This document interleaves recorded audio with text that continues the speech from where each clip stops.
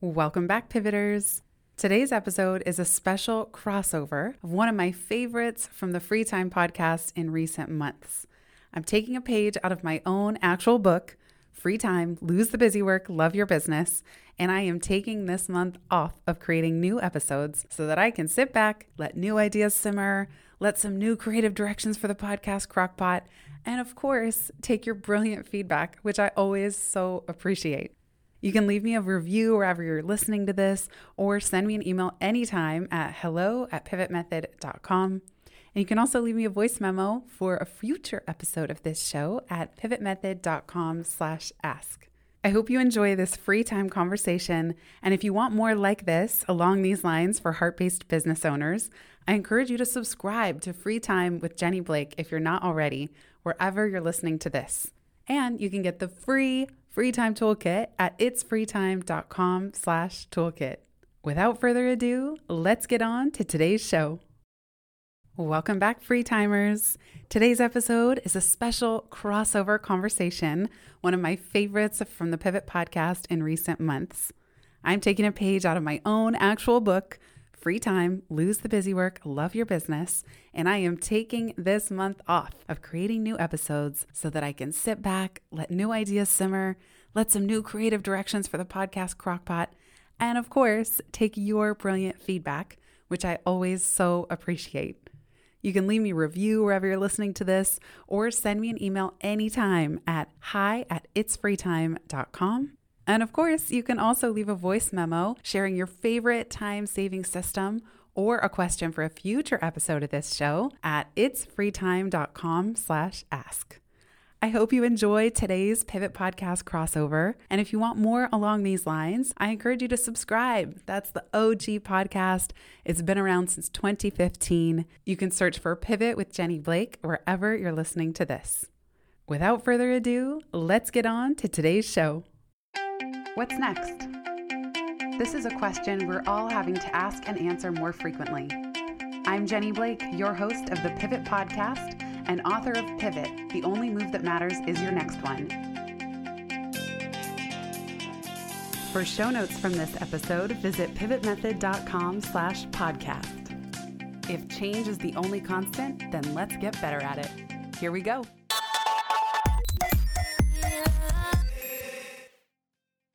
If you are not present, if this is not work only you can create, if you have not gotten your creative fingerprints all over the work, if you're only focused on the things that are the most replaceable and repeatable, why are you required in that work? You may be replaced by creating the things we want to exist at the very same time we're creating the things that others want too. It's a very weird, mental yoga move that I think us creative people are always trying to figure out. And at least at this stage of my career or chapter that I'm in, I found that it's very useful for me to just let the version of myself win that says the work is for me. Get excited because we have one of my favorite people on the pod today, Jay Acunzo. Jay is one of the world's most sought after business storytellers and brand consultants. He is amazing in so many ways, but I have to say that Jay is such an advocate and has such a deep commitment to quality and to helping people who do creative work do more of their best work. So much of what Jay does has been an inspiration to me over the years. Actually, we both worked at Google at one point in time, never in the same offices. He has also worked and partnered with companies like HubSpot and ESPN before launching his award-winning podcast, Unthinkable, and authoring multiple books on creativity, including Break the Wheel, Question Best Practices, Hone Your Intuition, and Do Your Best Work. He has helped other people develop all kinds of original podcast series. He had a show called 3 Clips that I loved that he ended up selling. So bravo to Jay for even seeing the arc of a podcast all the way through to an acquisition. And now he's launching a brand new membership platform called The Creator Kitchen, of which I am delighted to be a part. So Jay, welcome to the show. I'm smiling ear to ear because it's a rainy morning here in Boston. And on mornings like this, I get romantic and I reflect back on trudging to a coffee shop before I had kids, before I was creator full time, writing to 12 people and my mom. So like hearing you read that stuff, I'm like, maybe I should take a moment and just go, you know what? I've worked really hard and I've done some stuff. Like, because I don't think any of us do that. Maybe we should. I totally agree. I was just thinking about that this morning because the day that we're recording this, it's almost 1 year anniversary of the book launching and 2 years of the podcast. And I was thinking, gosh, I have such a tendency to just focus on where I haven't gotten yet, and I Yes. think that's natural, but then there's all this great work behind and all this impact.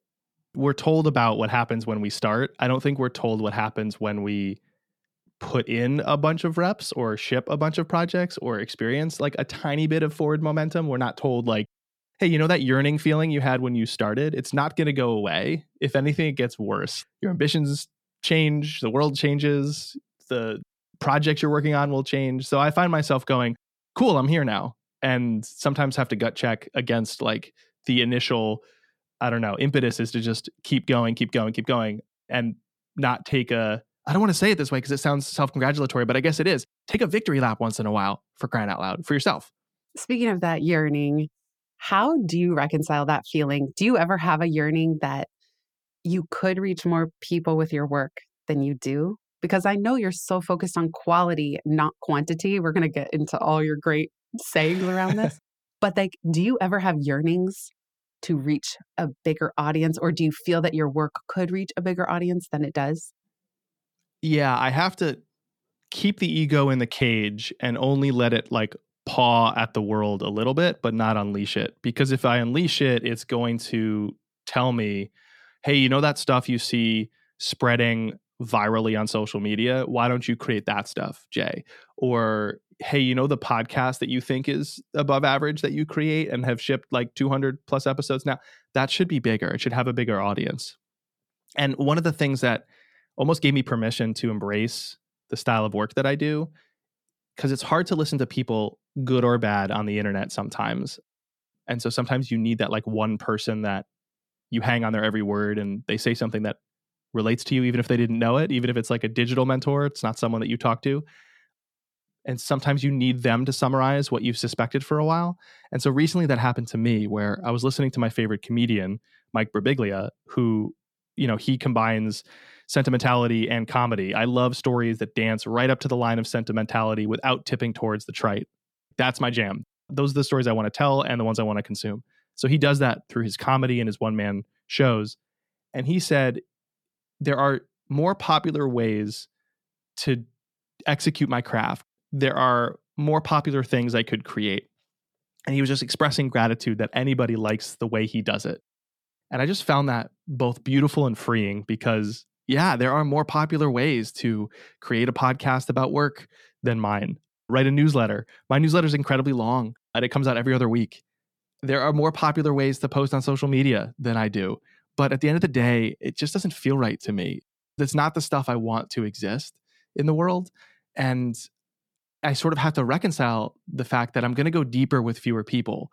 And that's okay. There are business models that support that. And I can lay my head on my pillow at the end of the night and feel better about myself at the same time. So I think it's just a marriage of where my values are, what I want to see exist in the world, and also trying to construct a business model and a career that supports that and not fall victim to, oh, I'm a creator, so I need a $5, $50, $100 offering, which means my revenue is tied to my traffic, which means I have to do the work that doesn't sit well with me. No, you can actually create a business that maps to your values. And, as a content creator, that's just harder to see because optically the stuff you see is not the stuff I want to do. And is there a small part of you? Because sometimes I wonder, well, is that true that it means going deeper with fewer people? Or is there a yes and or a both and where sometimes I feel like people like you, whose work I love and has been so helpful to me, every single thing you create, whether it's a podcast or a newsletter, or we did one-on-one coaching even, doesn't part of you say, well, yes, I can go deep and the work can be such high quality and it could still reach a lot of people? Because I don't know, I tell myself the same story that, well, it's okay the way that I like to create because I'm not focused directly staring straight at marketing or numbers. That doesn't motivate me to create what I do. But I wonder for someone like you, do you ever think, well, what if it could be both or how could it be both? We're living in a world that's very obsessed with reach, and I'm obsessed with resonance. So reach is how many see it. Resonance is how much they care. And no amount of reach can ensure that people care. And I came out of marketing, and specifically content marketing. I wanted to be a sports journalist. That's where I started my internships in college were all pointing that way. And when I got into marketing, someone said, "Oh, you can write for a living." And I was like, "Great, I'll show up for work." And then I was surrounded by people who didn't really care about the craft. They didn't say to the writers on their marketing team, "Hey, the way you open that piece really hit me where I live. Thank you for that." They would only say, "Hey, that piece was great because here's the metric." And that just wasn't motivating to me. And so I just want to pursue the craft. I want to pursue the intrinsic motivation of it all. And I find that the more I do that, the more I let the rest of it drop, the more people like you, Jenny, go, "Jay creates some good stuff. Bill, Sam, Michael, and Mary, you should know about Jay." And Yeah. there's no analytics chart that will tell me, good for me, I did that, right? It's word of mouth. Right. But I do think people are starting to get smart to the fact that there are things that you have to earn that you can't buy. And we ought to be measuring those things too. Like you can buy downloads for a podcast. You can't buy episode completions. You have to earn it. You could buy newsletter subscribers. You shouldn't, but you could. You could buy an email list. You have to earn replies to that list, to your sends, to your essays or your articles or your curated roundups. You can buy website traffic. You have to earn repeat visitors. So you can put like a marketing lens or a business lens over the stuff that to me sounds like make good art. Very lucky I came out of sales and marketing. And so I was sort of taught how to do that stuff. I like to joke that there's a character in Marvel called the Winter Soldier who was just a guy, just a friend to Captain America. And when he was abducted by the bad guys, they gave him super soldier serum. They made him super strong. They gave him a metal arm and he became superpowered. And then when he woke up one day and went over to the good side again, now he's capable of being a superhero only because he spent a little bit of time with the bad side, with the dark side. I'm not saying that like high growth tech companies are the dark side. I have a lot of friends who work for companies like that, but I did too. And it showed me a world of how to think about or speak the language of brands and business and sales and marketing so that now that all I want to do is create stories that I love and others love, I can find a way to earn a living on that. So I think the hesitation that some people feel like, "Oh, I got to make this spread," is because they're just seeking more. They have not defined enough and they don't have the mechanics or the motions or the muscle memory to take the thing that should be enough for them and thrive on it. So their only recourse is to say, "Well, I guess I need more." And I'm very, very, very privileged to say that I don't feel that impulse anymore. I did when I was a little bit younger, but I don't anymore. Mm, that's awesome. Yeah, that reach versus resonance is one of those great Jayisms. You have all these, like, do more of what matters so your work can matter more. Like, you have all these kind of I duality do like to play with phrases. words, Jenny. I like the words. Yes. One of the ones that I love that I sing from the mountaintops is don't be the best, be their favorite. And that's a great example of redefining the metrics that matter. And you gave us this great example in Creator Kitchen to say, what are some of your fun, playful, even more meaningful metrics? You gave Yeah. some examples of reach, downloads, newsletter subscribers. So tell us some of your even more meaningful metrics that help you gauge whether you're somebody's favorite. It doesn't have to be the best. I'm glad you appreciated that prompt. The whole point of the Creator Kitchen is to push people creatively, especially people who have already started, where, getting started is not necessarily where they're at anymore. Now they want to create remarkable things and be more memorable, not just create more things and be more visible. We're trying to push each other creatively. Necessarily, that has to point to the metrics, the way we measure and evaluate the craft, because we are so focused on the craft in the kitchen. The metrics thing, it started with me saying to a friend that a lot of creative people, a lot of entrepreneurs, they tie their overall awareness or their traffic growth or their audience growth to their revenue growth. And I'm very proud to have a higher revenue per subscriber or revenue per download or revenue per person who follows me or knows me than the average creator is. And I think we ought to think more about that. And that set me down a rabbit hole of like straight up making up metrics to point me in that direction. And it didn't look like something that somebody who is very serious about business would think is valuable, but I found it incredibly valuable to my business. Metrics like URR. So this is where it actually began for me. URR, unsolicited response rate. If you publish a piece, for me, it's an essay every other week, a podcast episode every other week, a story anywhere you find me. If I publish that story and it hits you, it resonates so deeply with you that you feel urged to respond, to say something nice about it, or to build on it, or even to challenge it or ask questions about it without me having to prompt you, without me having to give you, what do you think is going to be in the next Marvel film? Is it this character or that character? Drop a comment on YouTube. It's not that. It's just, here's the thing. And it moved you to take an action. If that's happening, I've done my job. So URR should be something I care about, should be something I track, the unsolicited response rate. And then the other, which I think is the one that I saw you light up with, Jenny, was CPP. Oh my gosh. Yes. I love this one. Yeah. So I CPP, love this one. this is the crystallization of moments that I have. CPP stands for cackles per piece.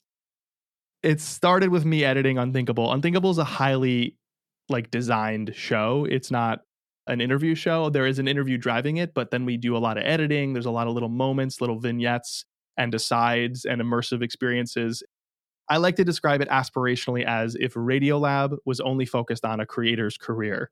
You might get something like Unthinkable. The premise of the show is really what happens when you trust yourself more than the conventional thinking.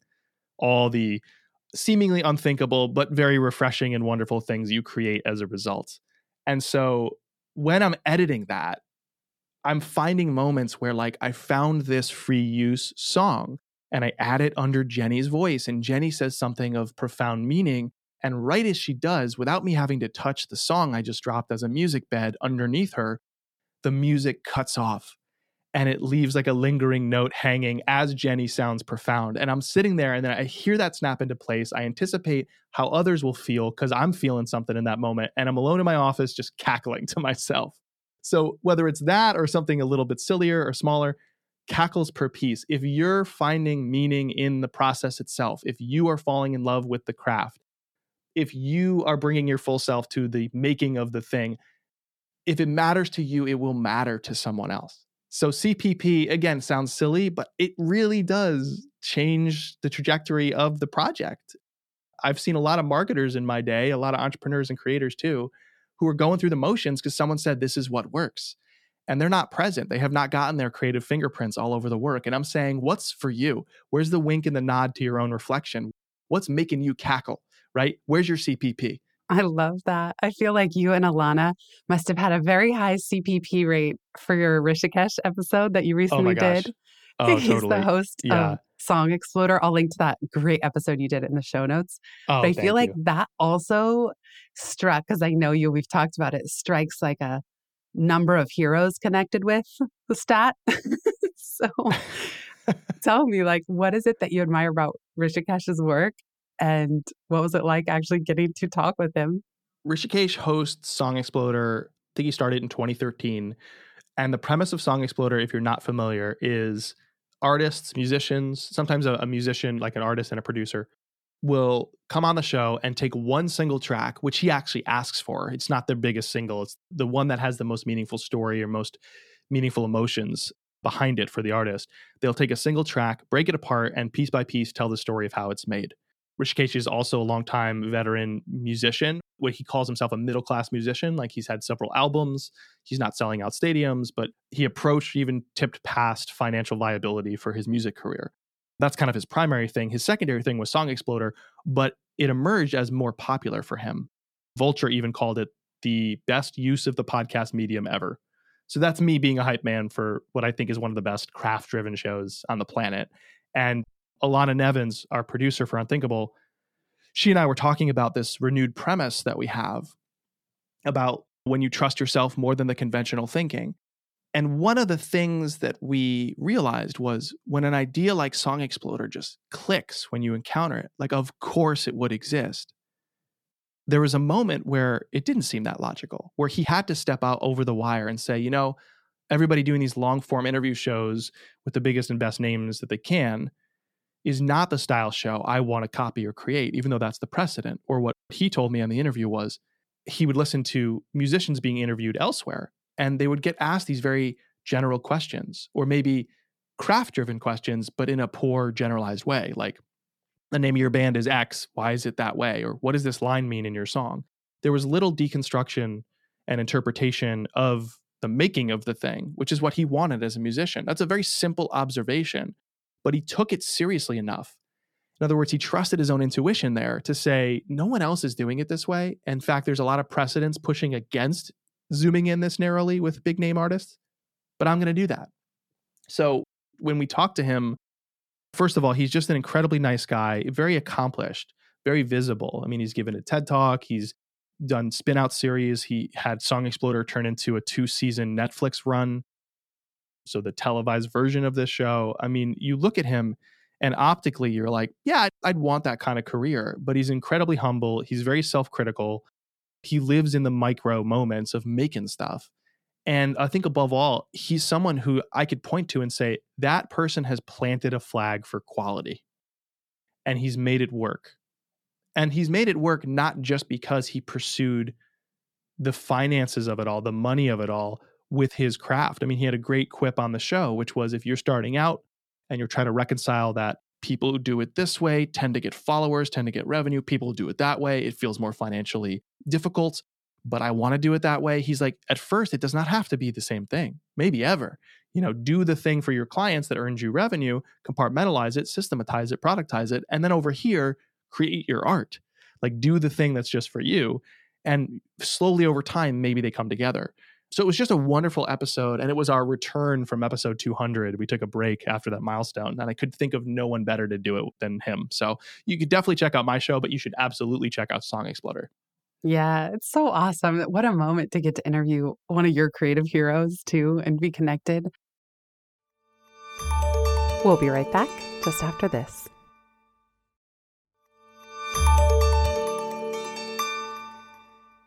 Speaking of episode 200, welcome to the jumble. That one also cracked me up because it's you kind of, well, let's say spinning a little bit. You were celebrating 200 episodes and you were like, should I keep the podcast going? I don't know. And you're kind of talking to yourself and creating these open loops of, are we ever going to hear from you again? And Alana pipes in. She's your wonderful producer, as we mentioned. Here's my question. So were you at a legitimate fork in the road at 200 where you thought, should I just shut this thing down? Because I think we all hit moments like that. Jenny, I was at a legitimate fork in the road at episode 12, at episode 15, Right. at episode 25, at episode Yeah, 75, totally. and definitely as we approached episode 200. One of my questions when I talked to Rishikesh in that episode was, there's leaner ways to edit a show than the way Song Exploder or Unthinkable sound. And every so often when I'm editing, I think, why do I do this to myself? And I asked him, why do you do this to yourself? I was legitimately at a crossroads where I'd been doing this show for a while. And Unthinkable, it's an interesting beast, not only because it's atypical in the workplace to sound like that and have a show like that, but also because if you were to draw the classic marketing funnel for my business, people might assume that Unthinkable sits at the top of the funnel. By the way, I think a podcast is terrible for top of funnel growth. It's great for straightening the funnel. It's great for getting closer to people who already like and trust you and truly earning passionate superfans. So put the marketing lingo aside for a second and just look at my business. It is not in the marketing funnel. It has marketing advantages. But what I realized is where it started is actually where it belongs. Where it started was a really great friend and mentor named Andrew Davis, who I think is one of the best business speakers alive. He's just like an absolute dynamo on stage and has huge ideas. Kind of like if Malcolm Gladwell and Alton Brown, one of the guys from Mythbusters, focused on business, you'd get Andrew Davis. He helped me start my speaking career. And he also helped me craft the initial vision for Unthinkable, which was not as a marketing thing. It was as an IP development engine, a laboratory to aerate ideas, collect stories, find a way to extract insights from those stories. Very useful for developing a speech, very useful for developing the book, very useful contributing now to the Creator Kitchen. And I lost sight of that for a time. And I think because I lost sight of what it was for and who it was for, at episode 200, I could see myself walking away. And I don't know what to do for 200 to make it special. And I didn't want to do a victory lap because it didn't feel like I'd arrived victorious to that episode. So I did essentially an audio existential crisis, Yeah. if you can call it that. It was called Welcome to the Jumble because I was really trying to throw you into the jumble that was all the threads in my brain that I was struggling to pursue. And that's an example of also letting us in, which is who you're serving, because you are serving people creating things and trying to redefine success and this commitment to craft. So, I mean, it's also to get meta. It just kind of spoke to all of us who Yeah. have those same questions. My work is incredibly meta. I make things for makers. And so I can give you what I made, and hopefully you think it's good enough that you also want to know how I made it, which is a very big impetus behind me starting a membership program for makers. But with the show, it's always been this mini existential, sometimes not so many existential crisis that I face, because if I could wave a magic wand, I would have the time in the day to also pursue 6 or 7 other shows. That was another reason I was like, do I set this aside because I have more in me? So I needed to find a way to be more intrinsically motivated by what the show is for and who it's for. And at the end of the day, the who it's for is very simple. It's for me. I'm creating something I want to exist. Mm. And at the same time, that makes it a lot better for you.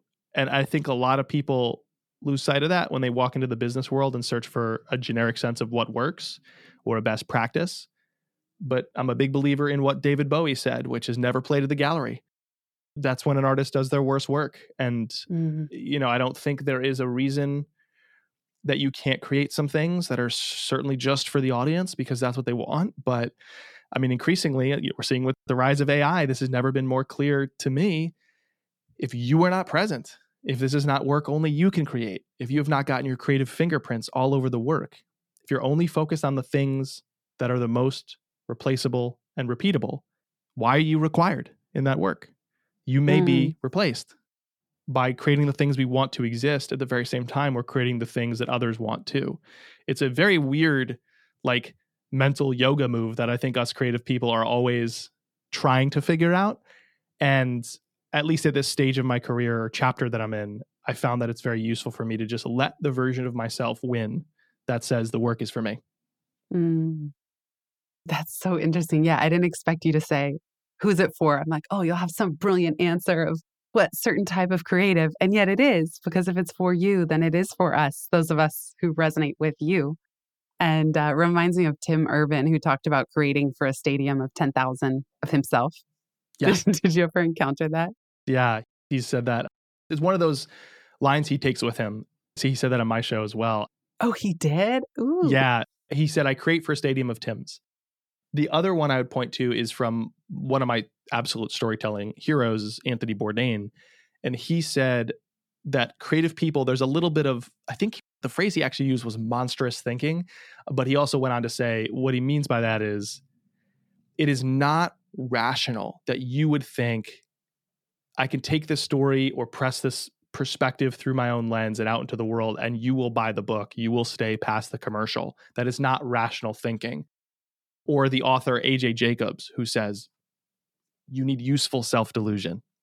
I think emphasis is on useful there, but you need useful self-delusion as an entrepreneur, as a creator, as a communicator, because you need to proceed as if this is going to work. Of course it's going to work, even though you're doing something that is unproven, that may not work. Of course that they'd want my perspective or my lens. And if you're struggling with imposter syndrome, I think a great way to do that is that's what motivates me, all those ideas. But you can completely drop that and run in a different direction and treat yourself more like an explorer. I mean, that's what A.J. Jacobs does. He has a book called Thanks 1,000, where he tries to thank every single person involved in his morning cup of coffee. And he goes on this journey. It's a very exploratory style that he writes with. Well, when he says useful self-delusion, he's saying, I am delusional enough to think that I can go and explore. He's not saying that I am the best or I am the show. And I think that's useful for imposter syndrome, because then it's not about who you are or what you are. It's about the thing you found. And if you don't like it, no problem. I can go find other things, or I can go find people who like what I found. But nobody, who goes and rummages around in a closet or digs a hole in the ground is wondering, am I worthy of doing this? Am I worthy of trying to find something, right? Right. So at once I'm having this debate in my head. Again, back to episode 200, Welcome to the Jungle. I'm thinking to myself, when I walk on a stage, when I fire up the mic, when I'm talking to you on your podcast, Jenny, I'm thinking to myself, I'm the baddest MFer in town. And I'm also thinking to myself, I'm not worth a damn. I'm just the vessel I'm just going to go find some stuff and present it to you. So I don't want to make it out to be this nice, clean, simple solution. I think creativity involves so much mess, so much jumble, that on my show, I risk oversimplifying it and saying, just act like an explorer. It's what you found. That's your work. So don't feel imposter syndrome. Or walk up on that stage like you're the baddest person in town, right? No, I wanted to take you into all this interconnected, ridiculously messy processing that I'm always doing, because maybe then you're listening going, oh, okay, so I shouldn't have any negative self-talk over the fact that I'm also feeling this way. Yeah, it's almost like that healthy dose of delusion. We do need it in order to create anything at all and have any hope for the work at all. And then it's just like not drinking too much of the delusion. I think about this all the time because when I was writing Free Time, I thought, I want to set 50 million hours free. And I just picked a random mega number, you know? I'm like, Yeah. who knows how many hours I've actually set free or ever will? It's just the delusion of imagining what could be possible and then only applying that to the extent that it's motivating, because at some point it just becomes yet another metrics bar to hit, which is then becomes meaningless. I've found that when I set a number, there's no Oh, one right way. There's only the right way for you in this situation right now. right. Best practices don't matter. It's about finding the best approach for you. I mean, that was the principle behind Yes. Break the Wheel, my first book. That, to me, means you have to try on a lot of things for size. It's like trying on clothing. It's like, does this fit? It looks good in theory. Like when you hold it up to me, Jenny, it sounds or looks really good. Like, yeah, I could see myself wearing that shirt, but until I try it on, I'm not really going to know.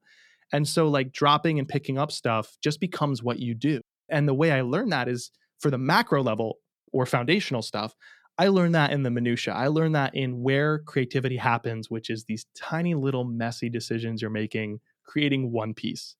You know, to see my process recorded, which is a very small percent, but still a percent of the Creator Kitchen content that I share.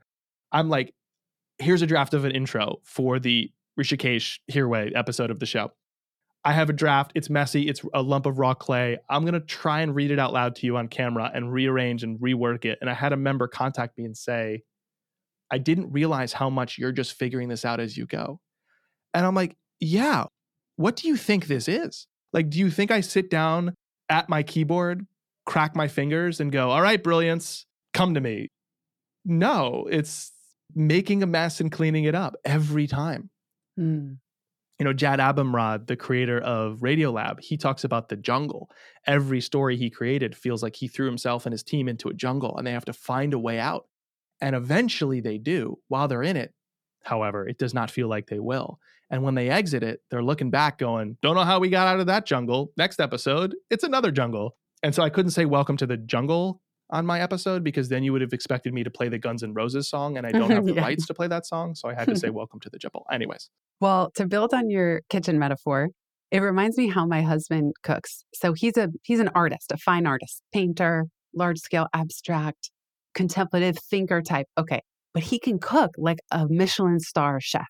I'm talking the plating is epic and gorgeous. The Wow. flavors, he's kind of a synesthete. He doesn't have any formal training. However, the kitchen will be an absolute disaster. But he will make the tastiest, most creative, most inventive, most beautifully plated food. And I'll post pictures on my family album because, you know, I'm not on social media. And my family would be like, what is this? Are you at a 5-star restaurant? Like, what's going on? Or 3-star, let's say. Yeah. But the kitchen is as if a hurricane went through there. Whereas when I cook, it's like orderly and neat, but there's really no genius happening when I make a meal. Right. That's just Right. not my zone of genius. And so, Oh, yeah, I that's picture you working on your podcast episodes, like creating the messiest possible kitchen. And you have Alana, your producer, kind of also helps clean things up and tidy after the fact or before. in my downloads folder on my computer, I have like all these little scrap pieces that, you know, I've re-recorded and compressed and exported and added and subtracted, and it's just a mess. And not until I publish the final episode do I like go back and delete it. And I'm deleting like a dozen files that may or may not have been in the episode. I mentioned Jad from Radiolab, although he's no longer working on that show. He decided to step away after 20 years. I love when people that I get their art, and when they go on someone else's show, they talk about how they make their art, because you get these little windows into how they do it, or at least how they think, which I think is more important than how they do it. Mm.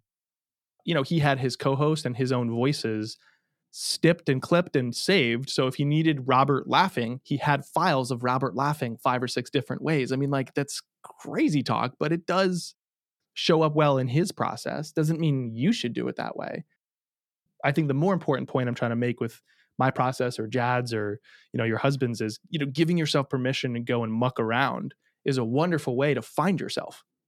And what I'm worried about with AI tools, for example, is you can outsource the mucking around. And I'm saying, I know that's where it feels most painful, but that is also where the best stuff emerges. You head in thinking it was one thing and it turns out it was another. You head in thinking I'm going to say it this way and you figure out I should say it that way.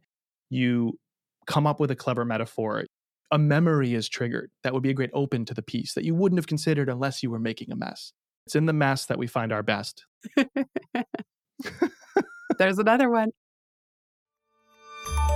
We'll be right back just after this.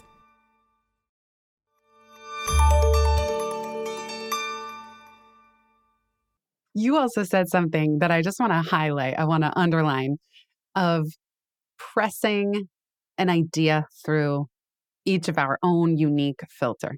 And I want to give listeners an example of this because I did engage with Jay at the end of the year to kind of just check in on the podcast, see if it's going the right way. He has all these incredible templates and all this.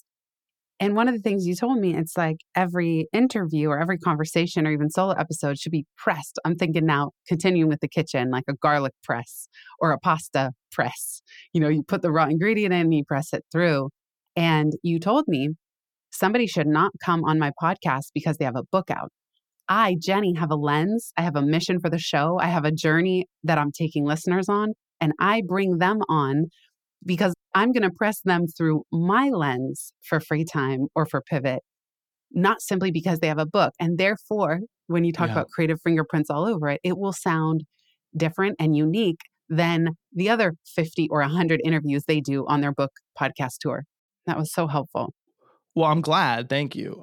The thing I've realized, and it's hard won, believe me, through a lot of shows I've made for myself and clients, it's when you have a very guest-centric show. A very easy example of that is you have a long-form interview show. What's often missing is the premise to the show. You have a great premise, Jenny, but a lot of people don't. It's sort of like a general success show, or like I say, you can kind of white label a lot of these shows and call them all the same thing, talking topics with experts. And there's nothing wrong with that, especially if that's what's inside you and you want to be great at an interview.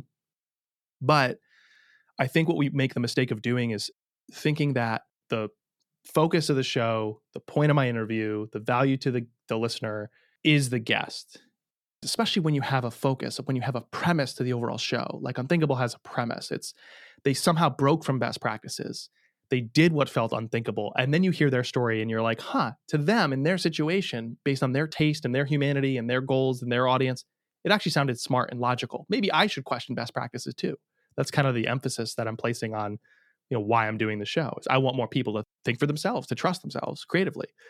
Okay, if I'm doing that show, I need to enroll Jenny into that journey. And the reason Jenny's coming on the show is, of course, Jenny's got a book. Jenny's great. Jenny's amazing. Jenny's smart. Jenny's got something to say. But I want her to help us understand that premise, to advance the journey we're on together, me and the listeners. How can I do that? Well, I need to, like you say, press somebody through a lens. I need to maybe emphasize certain parts of your backstory and not just do it end to end. Even the way I structure things. And granted, it's highly edited on my show, but it doesn't need to be to do it this way. The expected approach, the conventional approach, is you start with the backstory and bio. How'd you get here, Jenny? Tell me about yourself. Where'd you begin? Let's start there. And then you have like 10 plus minutes of your backstory. The backstory is like fourth or fifth in the typical rundown. And we actually have it documented of what the typical rundown is for Unthinkable. Because if the premise is you should question best practices and trust your intuition, make that leap. And oh, by the way, it's not actually that unthinkable when you hear it told.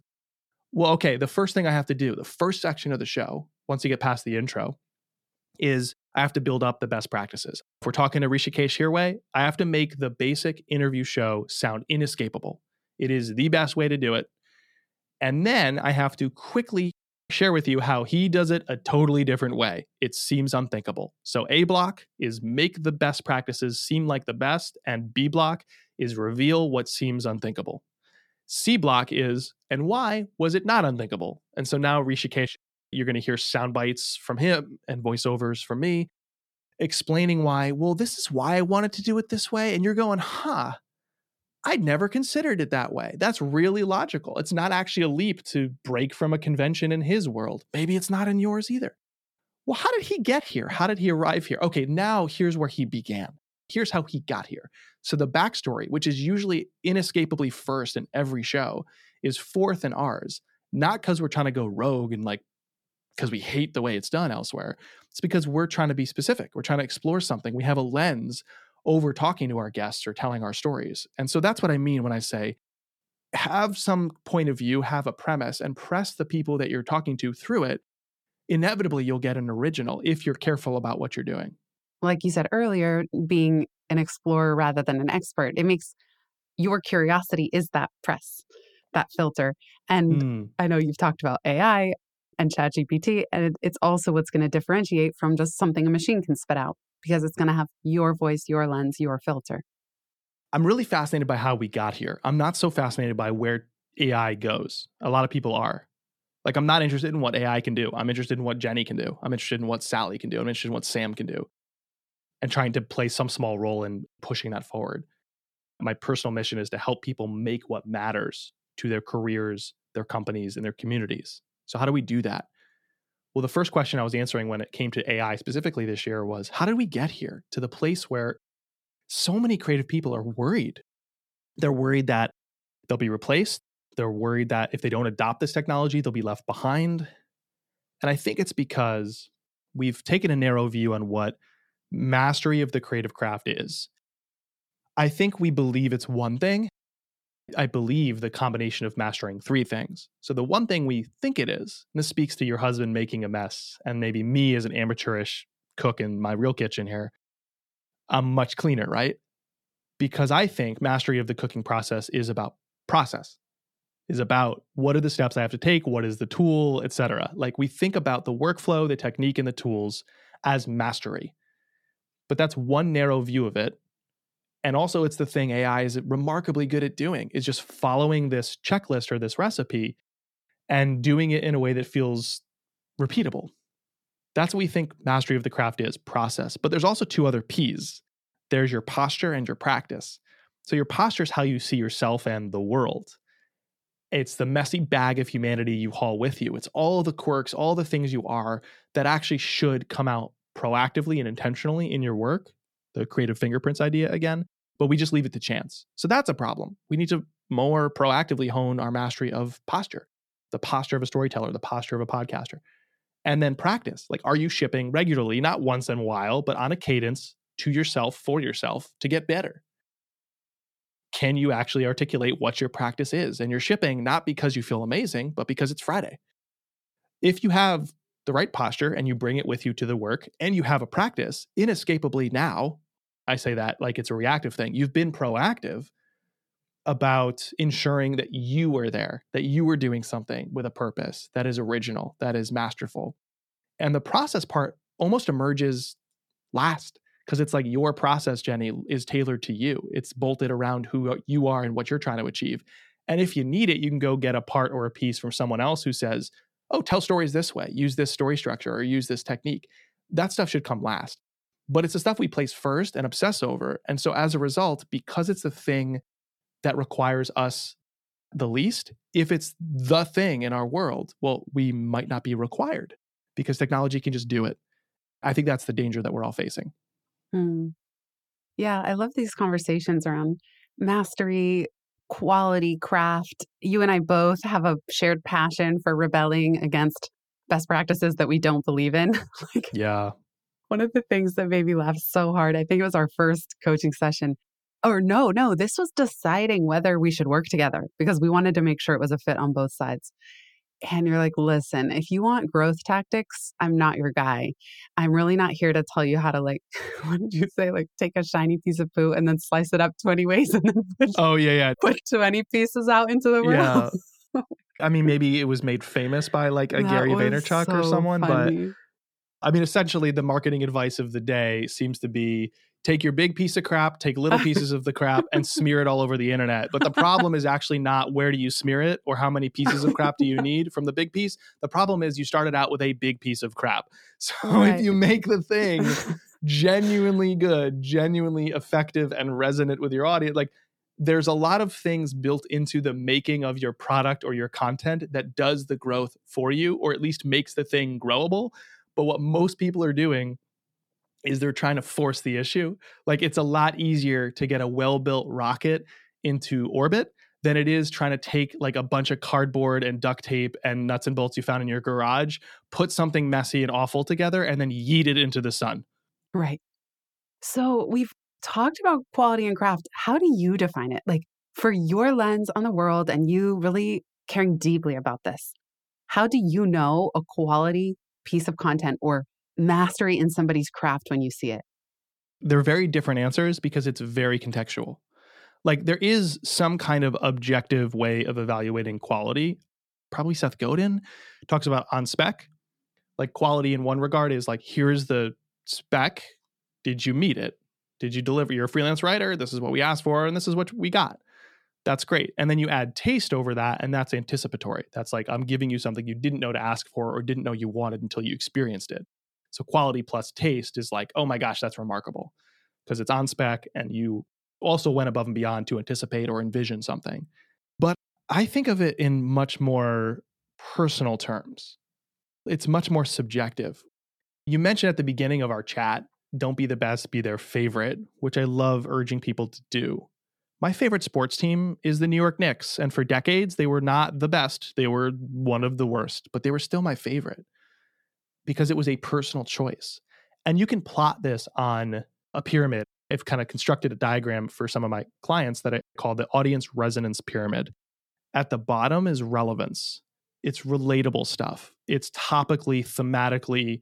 Yeah, it's for me. It's how to build a great podcast and all the different bits of knowledge therein. That's relevant to you and me, Jenny. We're not going to look at anything irrelevant. So congratulations, you get a look at best if you're relevant.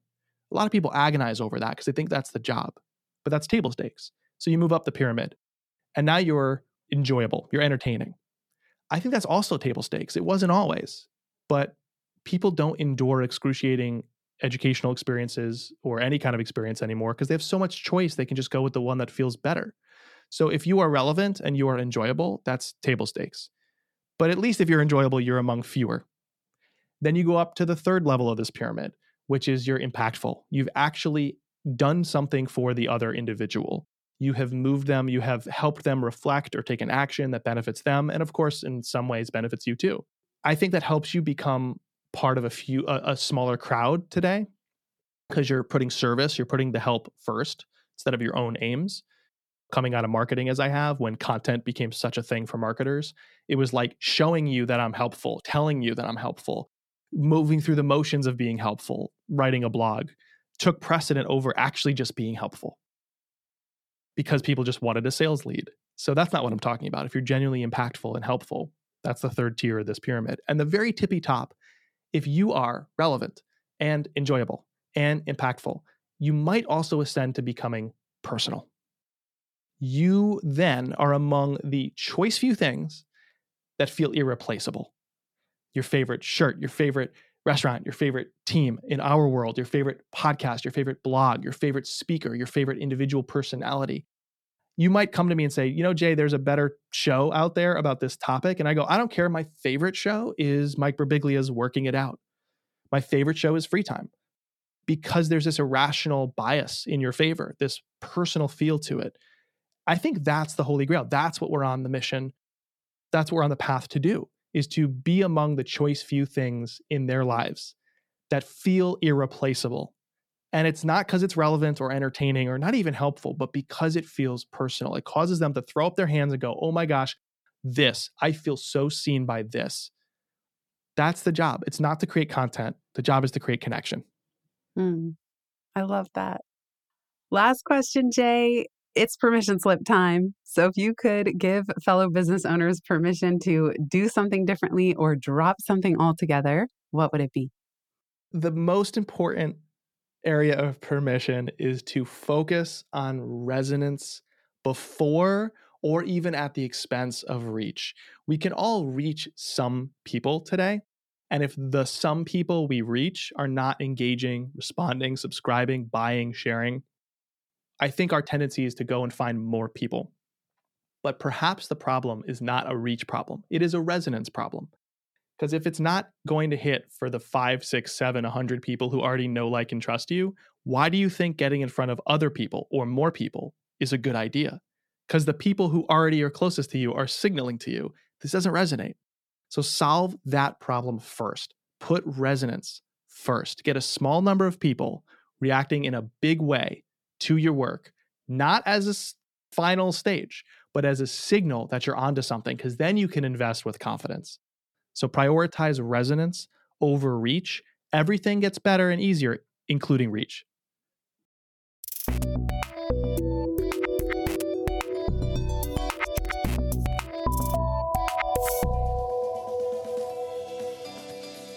Thanks so much for listening to this episode of the Pivot Podcast. Make sure you don't miss an episode or my insider tips and templates by signing up for Pivot List, a curated twice monthly newsletter where I share the inside scoop on what I'm reading, watching, listening to, and the latest tools I'm geeking out on. Sign up at pivotmethod.com/pivotlist. Get show notes from this episode at pivotmethod.com/podcast and connect with me on Twitter at Jenny_Blake. Remember, build first, then your courage will follow. Hasn't it always?